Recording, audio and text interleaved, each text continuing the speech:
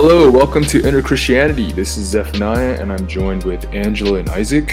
Okay, so today we're going to be talking about some issues on the ethics and legality of abortion. So, a while back, we talked a little bit about some issues with the Texas abortion law, and we didn't go too deeply into it. So, once again, it's back to the front page news because the Supreme Court is reviewing a Mississippi law.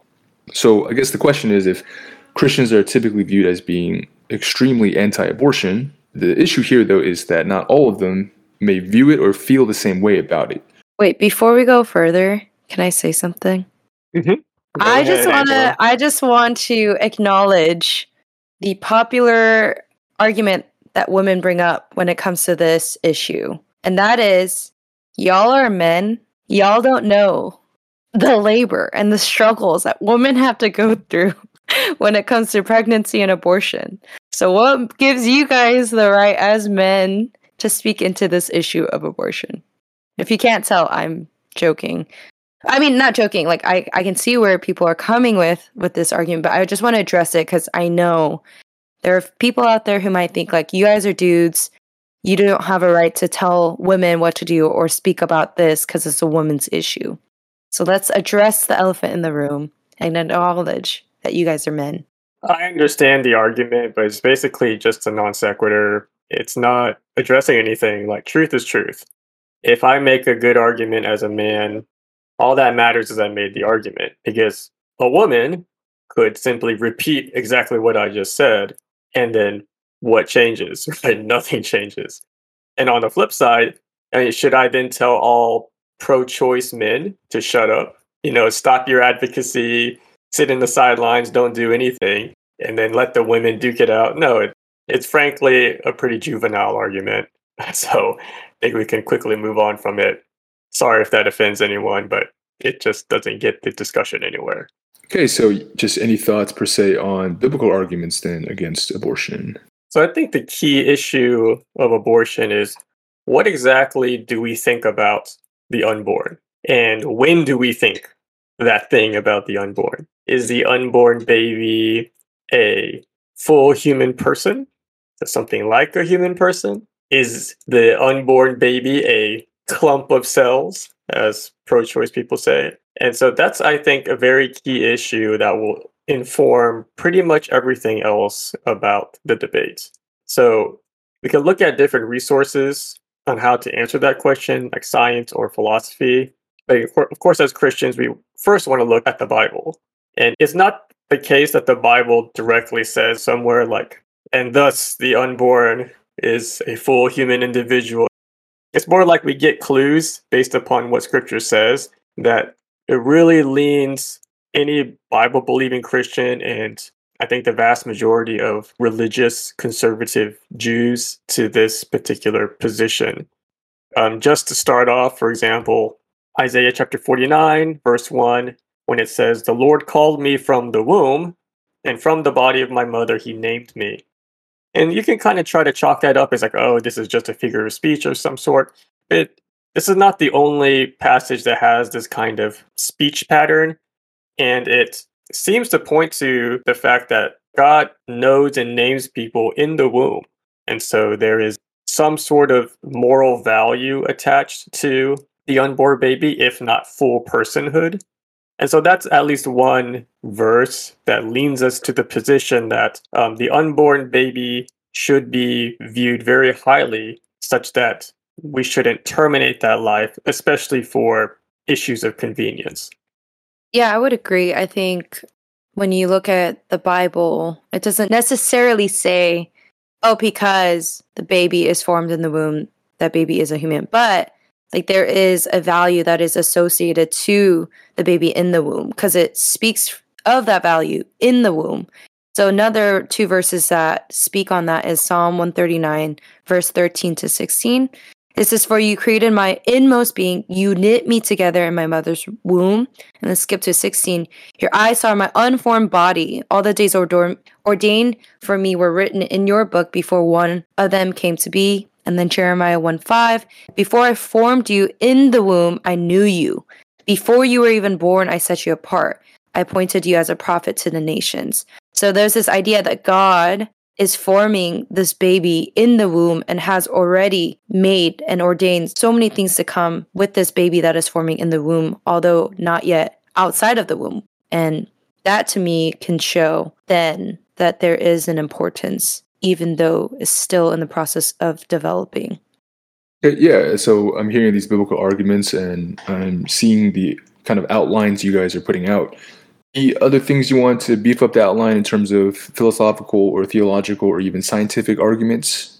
I think scientifically there's good reason to view the unborn human baby as an actual individual. Just throwing one out there, at conception, there's a completely unique genetic code. And as this baby develops, anyone who's gone through sonograms like I have a baby boy now, you see your baby develop and you see characteristics form. And there's very good reason to see like, oh, this is an actual baby. So you see all these things, there's a heartbeat, brain activity at a certain early age of development. So there are certainly very good reasons within several weeks of conception to view the unborn baby as a unique individual. And so I think those kind of help bolster the biblical arguments. As Christians, we may not necessarily need them to be personally convicted because we have scripture, but scientifically, that might be a route we can take. Yeah, I think it, like Isa said, it comes down to how you define when it becomes a human being. My question would be when someone determines or defines a person, how even science determines a human. Like some people say heartbeat, and that's why there's the heartbeat bill. And some people say brain activity. And so there's like many ways we could take this argument. And I guess everyone has different opinions on how they even define a human being, right? And so yeah, I'm not aware of how the science community determines or defines a human being. Well, science doesn't really address the question of personhood. I'm just saying that these scientific evidences that we can point to, genetics, brain activity, heartbeat, they are signs that we are dealing with a human being because these are common signs of human life as well. Now, you get more into theology and philosophy, we start getting into the nitty-gritty of personhood. And I'm not saying I'm super well-versed in all of this either. All I'll say there is that, so some people will argue that the fetus is not a person because he does not have the self-conscious, the self-awareness that a human person is supposed to have. Like that's what we associate with personhood, like consciousness. And some philosophers have gone so far, like there's a guy named Peter Singer, he's gone so far as to say that's why even infanticide is okay up to when the baby is 2 years old. So he's willing to bite the bullet and say, like, even up to 2 years old, like, it is not wrong for you to end the baby's life. Not a popular position for many reasons, but, he's willing to bite the bullet there. But I would even argue, too, that it's not even required, even though it's helpful, to view the baby as a fully realized human individual. Because even if you view the baby as something different, like a potential human or something akin to an animal, like a dog, we still have moral intuitions against needlessly killing animals. Like we find that cruel. Like if you're just doing it just because of convenience, like if I had a pet dog and I didn't like the dog anymore for some reason, like dog is inconveniencing me, which I would never do, by the way, because I love my dog. And I decided, like, I'm just going to take my dog out in my backyard and shoot it. I think a lot of people will be like, whoa, that's like your convenience is still not enough to justify ending the life of another living thing, even if that thing is not a human. So there are ways, I think, to still build a case where, even if some of these philosophical questions about personhood are not fully resolved, we can still have a pretty strong case against the morality of abortion. Okay, so I'm hearing these arguments and I'm seeing it. So what about some counter arguments? So for the pro-choice side, say they're saying, what about in cases of rape, incest, danger to the mother's health? Or let's say even for the baby, let's say if you find out the quality of life is not going to be good. So I've never been a fan of these kind of arguments because they're using exceptions or very difficult situations to try to come up with general rules. So let's grant for the sake of argument, the unborn baby is a human individual. And then in the course of a pregnancy, we realize that the mother's life is in danger. That's a kind of popular scenario people bring up, as if they're catching Christians in a contradiction. That's not a contradiction. If you're weighing one human life against another, of course that's a difficult situation. So the fact that pro-life people struggle with a question like that is not proof of inconsistency. It's just a natural consequence of them viewing the baby as a human individual. So the whole thing is silly, because even if we make that exception, like in those very rare cases, that's when the mother has a right to preserve her own life and end the pregnancy. Okay, that doesn't address the vast majority of pregnancies that are abortions, I should say, that are purely elective. So pointing out difficult scenarios like that really doesn't address the main core of the issue, which is really elective abortion. Do women have the ethical or moral right to end their pregnancy for virtually whatever reason they choose? And the pro-life position says no. And so pointing out like very, very rare exceptions doesn't really change that position at all. Yeah, I think Isaac has good points. And I think it's fair, though, to still ask the question, like, what about rape? Like, in those small instances, like, is it then a good argument that abortion is an option for them? And I know we're not talking about legality yet, but even morally, how would you guys deal with that? So you commonly hear, and people joke all the time, two wrongs when they make fun of Chinese people. Two wrongs don't make a right. So essentially, if sin occurred and I also see abortion as killing, it wouldn't make sense to do that to rectify the situation. Because one, if the baby is what I believe to be alive, it wouldn't make sense to harm an innocent. And let's say, okay, every time you look at the baby or once you give birth to it, you have PTSD and it keeps reminding you of the situation of the rape, then you can also offer the child up for adoption. So there are ways that you can safely unload the baby without having to terminate it. I think just in my opinion, that's probably a better option. But I also understand the counter argument could be, well, you're not the one holding on or giving birth to it. I totally get that. So I would still stake that just because the sin had occurred, it doesn't mean that you should do another sin just to change the situation. Yeah, I mean, I'd agree with that. If there's not a reason that really reaches the point of you're weighing life against life, then I think what gets precedence is the sanctity of life in the unborn child. Okay, so what about then the counter argument that this is the woman's body? She's the one bearing the baby. It should be her choice. It should be her decision. And we see a lot of this argumentation, this line of thought coming out. This is my body. What gives you a right to insert or interject your opinion or your thoughts onto how I should decide or live? I don't know. I don't think the argument is even about controlling a woman's body or what she should do with her body. I think the argument more so points to whether or not it is moral to get rid of this clump of cells, or if it's a human. When you consider the baby to be a human, then it, to me, shows like it's murder, not murder. And I know that's a very strong language for that, but that's really what it comes down to. But in my mind, if we downplayed the idea that this is a human and it's not murder, we're in a big danger. And so I just want to I'd rather be more careful and cautious to say like, hey, this is a person, this is a human. And when we get rid of it, there are more dangerous moral implications for that. And so I never even saw it as like a controlling issue. Like when someone says, hey, like it's not controlling. Yeah, I never saw it or received it as that as a woman, but also I'm very like conservative. So I can see how like someone might be, what the heck, bro? Like, or sis, like, what are you doing? Why aren't you like standing up for the woman? But if anything, like I would feel more uncomfortable with the idea of rape.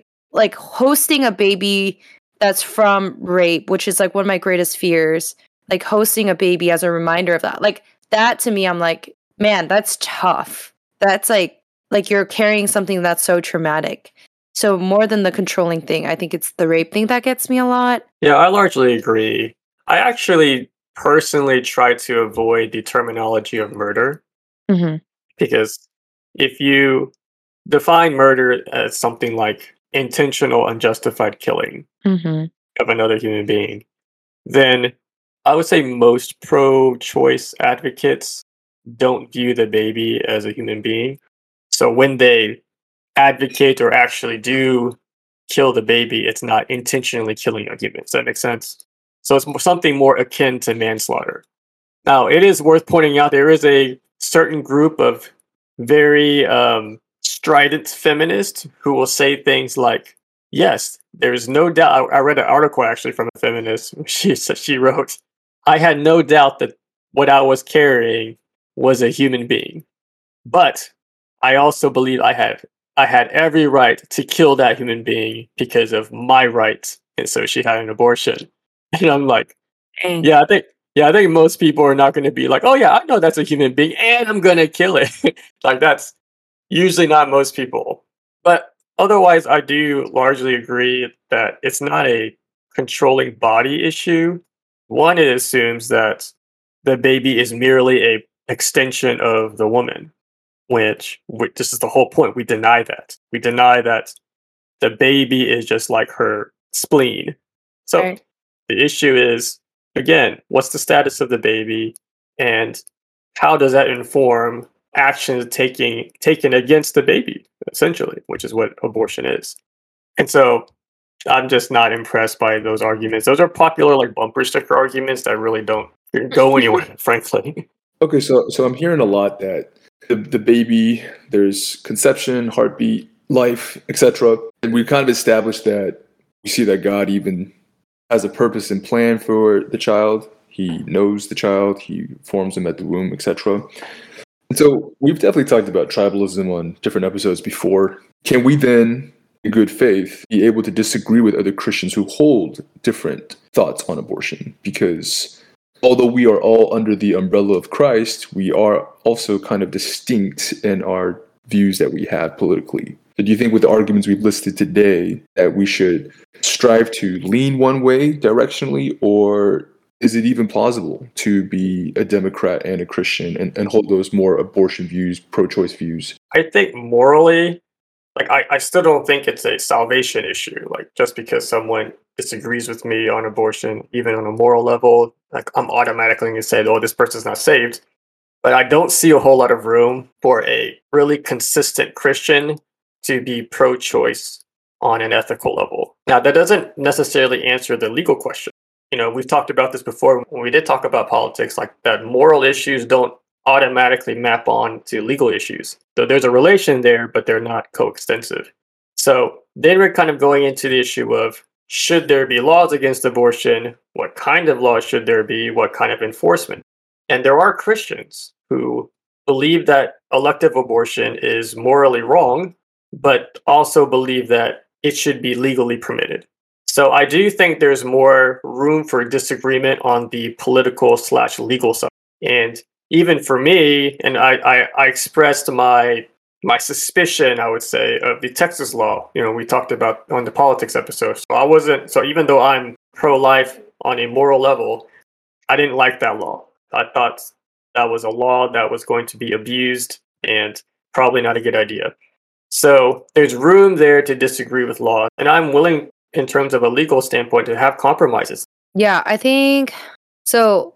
I want to kind of rewind. When I said murder, you, Isaac, said that you didn't like that word because it insinuates that the person is aware of what they're doing by ending a life. Yes, at least from a moral level. Now, I know there's like a bunch of different legal definitions of murder. Just from a ethical standpoint, what counts as murder? I would say it's intentional, unjustified killing of a human being. Okay. And so you wouldn't assign that definition to abortion because the person might not be intentionally considering it like a person? Is that Yeah, why? because they don't view the unborn baby as a human being. So then they're still killing a human being, at least in my view, but they're not doing so intentionally. I see. Okay, gotcha. Yeah, so to wrap it to right now. I think for Christians, like they have to make a stance. Like they have to come to a place of like, is this a person? And it's still considered killing, as Isaac just said, whether or not the person deems the unborn baby a person or a clump of cells, right? Yeah, so if you still have good reason to view the baby as a human individual, you would still want some level of protection, maybe legal protection for this person, even if other people don't see it the same way, right? Because you're trying to protect a human life from being unjustly terminated. Yeah, I think it's just hard because this baby, this unborn baby, doesn't have a voice or doesn't have the ability to speak up for itself or fight for itself because they are vulnerable. And so it's just tricky because then we who are already developed like beings outside of the womb, like we have the ability to speak and like fight for laws. And so I think to some degree Christians should speak up for the unborn because of that unique like circumstance. But I personally haven't arrived to like what that would mean or what that looks like, because I do think sometimes like the people who are outside of the abortion clinics with like pictures of like certain, images of fetuses and stuff like that, like I don't know if that's the best way, but I don't have like a better thing I can offer right now. But I do think, yeah, like in terms of the legal or political aspect, I'm kind of lost. I just know we should have better options other than Planned Parenthood or like abortion clinics. Sure. But that's just where I'm currently at. So what about some other arguments where I think more recently I've seen a lot of my Christian friends who are becoming more progressive say, okay, if you're going to say you're pro-life, what about all these other issues for your party? What about incarceration? What about systemic oppression? What about the injustices here? What about people being killed by the police? If you're truly pro-life, why are you only taking a single stance on one issue instead of trying to better the life for everyone? I actually called out someone who is more of a progressive Christian, progressive politically. I think he himself is personally pro-life, but he didn't want to shed light on that because he doesn't want his prog friends to get mad at him. He started saying like, I'm consistently pro-life because I'm pro-immigration. Like, I guess he's not steadfast against illegal immigration. He's like, I'm anti-death penalty. I'm pro-welfare. Under the umbrella of pro-life, he shoves in all this other political stuff from his own political ideology. And I pointed this out to him. I was like, it is committing the fallacy of equivocation to use the terminology pro-life in these various ways. When we know what pro-life means in this particular context, when we're talking about the abortion debate, all it means is if you're pro-life, you hold this particular stance against abortion and you have a certain view of the unborn baby. And if you're pro-choice, you have the opposite view. So then I brought this example up. I was like, it'd be silly for me to be like, hey, I'm more pro-choice than you because I'm libertarian. I'm pretty strongly free market. I'm all about choice across the board. I'm more pro-choice than you are. Ha ha ha. That's like silly. For you to make that argument, you have to like show how a particular stance on abortion necessarily leads to these other political issues that you want. So here's a popular one. Like some people say, if you're pro-life, how can you be for the death penalty? And by the way, I'm not even really pro-death penalty myself. But it is a silly argument unless you can make that connection. Because all someone needs to say is like, I'm pro-life because the baby hasn't done anything to warrant being killed. But in certain rare circumstances, when someone commits such an evil act, then that presents justification for ending his life. That's all he needs to do to show like these two things are distinct issues. So it's just unbelievably lazy to take the terminology pro-life, which literally means for life, right? And then shove in other things that you think are better for life because you're just trying to play little word games. It's useless. Stop using arguments like this, people. I think it's like, I understand why people bring it up though. And I do think that they have a good point when certain Christians are so passionate about anti-abortion, but when it comes to caring about other parts of someone's life, it's not as passionate or as present. And so I do think that sometimes Christian can get so consumed in anti-abortion that they ignore other avenues or being more positive in like what they do, like creating adoption clinics or like foster care and adoption, or just like creating other positive avenues for this person who is making the decision of abortion, which is not easy for a lot of women because a lot of times they might not have enough funds or enough support or time to like take care of this child. So I think in that instance, like I can agree that like, okay, well, a lot of times when they bring this up, like I do think there's a good point, like Christians sometimes overdo it. With the anti-abortion, not other aspects of it. Although I agree, it's a distraction. Sure. It's not really getting to the heart of... Well, no, so yeah. I'm not talking about that. I'm just adding on to the other side of it. Yeah, like we'll talk about how to minister to people who are thinking about abortion later, and I do think Christians can do more. So it is worth noting that I think Christians statistically adopt way more than everyone else does. I was, addressing what Zephaniah said, like trying to say, oh, if you're pro-life here, this means you need to be supportive of all these other political issues that I like. Mm-hmm. If you're going to be consistently pro-life. And I'm just pointing out how ridiculously silly that is. Yeah, right. And obviously, mothers, they need to be ministered to. We need to talk about that more. But it's just more like this kind of rhetoric. If you're pro-life, then you need to agree with me on XYZ. Yeah. Like immigration and blah, blah, blah. Yeah, for sure. Right. And so I think when you look at the state of the church, let's just broadly say evangelicals, right? Mm-hmm. Like many things we've been bringing up, we do need to be a voice for the oppressed, the widows, and the children. And we also need to show compassion towards those who are different or hold different views. And I think that compassion is severely lacking. And I think also it shows people don't necessarily care about the welfare of the woman. They care more so about whether they win. At least that's how I perceive it. So I think on the one hand, galvanizing Christians to vote and then weaponizing them as a political entity, I think those are problems. But then the question is, should we as Christians vote against abortion as a whole, right? Should we galvanize and say, hey, this is what we take a stand for? Because we should be a voice for those who can't even speak for themselves yet, right? What then do we do? Do we stay political, or is politics just a part of our lives, or is it our life in totality? Yeah, I do think the emphasis for Christians should actually be somewhat independent of the political question. Because let's say unrestricted abortion is made legal throughout the land. That doesn't mean we can't still minister and try to teach people why abortion is wrong. Just because it's legal doesn't mean you have to do it. And there are some good political arguments to make. Like, I think most people, even today, are against late-term abortions because they understand that it's kind of barbaric.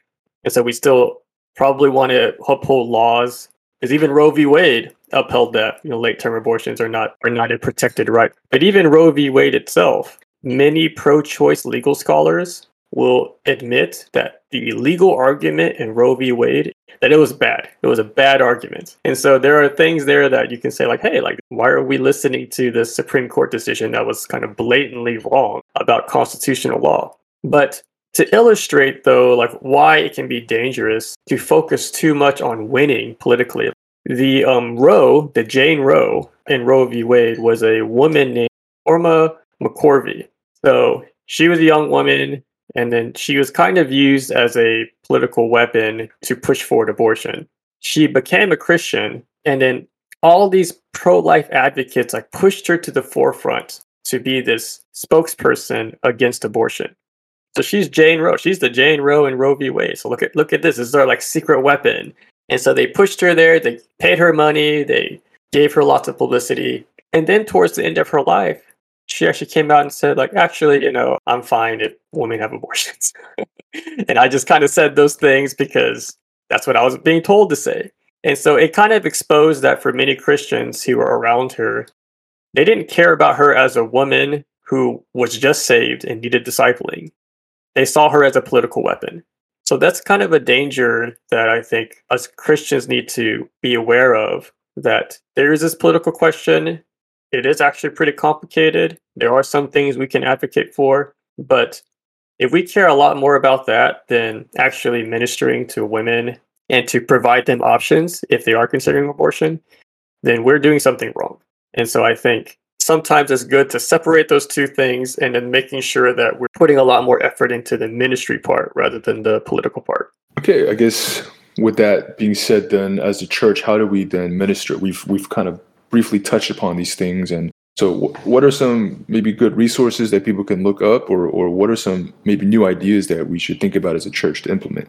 I think one practical thing is setting up like a adoption and foster care like ministry at a church. Like the details of that I can't give you, but my church has like a foster and adoption care pastor, like who focuses specifically on that and connects with local centers. And they do trainings and give like information to those who are more interested in creating those options for people. Whether you are a Christian or not, like that is available as like a source for all people. And so I thought that was really cool way to create like an open door for those who don't know much about adoption or don't know much about the different centers that they can be connected to. And this is the first church I'm part of that ever had this kind of ministry or this kind of focus, which kind of like to me like steps up to the plate in showing and really caring for the unborn instead of just like standing outside screaming at people who are getting it. Yeah, and I think, I don't know if you remember this, Zephaniah, at our old church, that group came. I forgot what the ministry was called, but I think other ministries do the same thing. Like there's a ministry called ICU Mobile where they offer free sonograms to women. And I remember the person who came and talked to us, and he talked about how many women, particularly if they're poor, they actually don't think they have a choice to keep the baby. And so it actually helps them, though, when they get a free sonogram and can see their child for the first time. Because, by the way, if you never had a baby, the medical costs can be expensive. And so for many women, for example, many poor women, they may not have ever seen their own baby through a sonogram. So offering free sonogram and they can see their baby, have a connection. And many women, they said, who just from the first time seeing their own baby, they're like, yeah, of course I can't kill this baby. This is mine. And then, of course, they can do more ministry beyond that. And so I do agree this is more effective than screaming in front of abortion clinics, which is probably not going to change too many minds. But when you're actually meeting people where they are, especially when many of these women, I would say the vast majority of these women, they're not the stereotypical crazy third wave feminist. There are women who maybe even feel guilty and bad about what they're doing, but they just don't see a way out. And so for the church to actually present them with a way out is such a great thing. And then these are women who would gladly take that way out, I think, and save their own child. So definitely I'm seeing that if churches have the resources, they should try to develop things for not just the underprivileged, but just people in general who need help. And I think a big factor in that is just showing them the compassion of Christ that he had.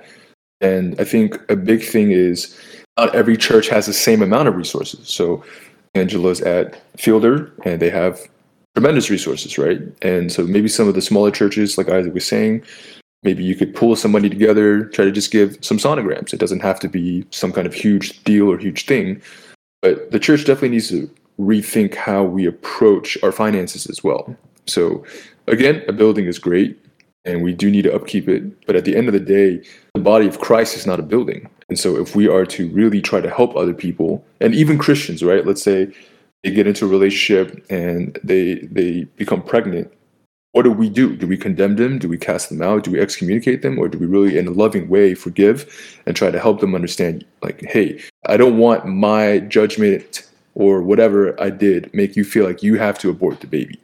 And so in a lot of ways, too, we as a church have to really understand, like, we are broken, and there's not always going to be a perfect way to help someone, but we definitely have to think about or brainstorm with some ideas on how to approach this issue.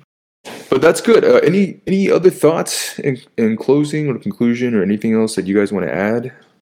Yeah, I think for me, like you kind of mentioned it right now, I think a lot of it has to do with destigmatizing like this idea of like unwanted pregnancies happen, and a lot of it comes from things happen to where people get pregnant, and sometimes the church shames and guilts those people. And I think that's part of the reason why abortion actually happens within the church, is because of this like shame that's associated with this, with like sexual relations that aren't biblical. And yeah, there's just a lot of shame and sin and all that condemning that kind of pushes abortion further in the church among Christians. And so how do we do a better job of making sure that there's a safe space, an open space, a non-judgmental space for people to confess and like to get help as a result, instead of them thinking like abortion is the only like route. And so I think that's like definitely something the church also needs to work on, is destigmatizing that and like allowing for people to confess that and ask for help without being like judged or shamed. Though I think at the end of the day, like it is still like, I still stand by what I believe abortion is, and how like I do think Christians need to make that definition very clear. Like, what do they think about the unborn person in the womb? Is it a human being or not? And then what does it mean to get rid of that? And if it is a human, like what can we do to better create opportunities for those who are pregnant, who are struggling with finances, who are struggling with shame, to walk with them and to minister to them and to really walk the walk of like, hey, we're still here for you to help you with this child, because it is hard and people don't want to get rid of the baby when there's so many more ways we can create opportunities for life. But at the same time, yeah, Christians have to do better. Yeah, so I guess to really bring us back to our original questions, I think there's not a lot of room for, again, purely elective abortions that are done out of convenience, really, and not because of any sort of emergency situation. It's not a lot of room, I think, for a biblical Christian to allow for that. The legal political question is a little bit more complicated. It's not necessarily the case that all abortions therefore need to be made illegal. And, you know, there's a lot of compromise and legal discussion to have there. But then for us Christians, because that moral part is really what's driving us and not politically winning, and like Angela said, that needs to drive our ministry, and not trying to be so gung-ho on a political issue such that, you know, we invite Donald Trump to speak at our Christmas service. Sorry, that was a little dig on someone on a Dallas church. I'm not going to say who it was. Oh, it's very obvious. Very obvious which church. So, yeah, you don't have to say it. Like that's just not what church is supposed to be about. Yeah. And also for the woman who already has had an abortion, I think that's something to also speak to. Even still, God welcomes and invites us to come to him with this. This doesn't separate us from his forgiveness and his redemption. And like, it is a big issue. And I think it does require healing, because like for those who have gone through it, it wasn't easy. It lingers with a woman, you know, after they have it. It's a huge thing that happens to a woman. And I think community and prayer and like bringing us back to the Lord like is so crucial to that healing process. And so like I don't want to like cast you out or like create this distance and saying like, oh, you're not a Christian anymore. But really, like all the more, that's why we need Christ more, for those who have gone through it, and for the man who, you know, was the father or the partner in that, to take ownership too. Because I think a lot of times we don't really talk to the dude, because sometimes like he's the one pressuring the woman to get the abortion. And I think that's another conversation to be had too. I don't know if that's the right conversation right now, but I want to say I acknowledge that the men in this is also the problem and could help in that problem too.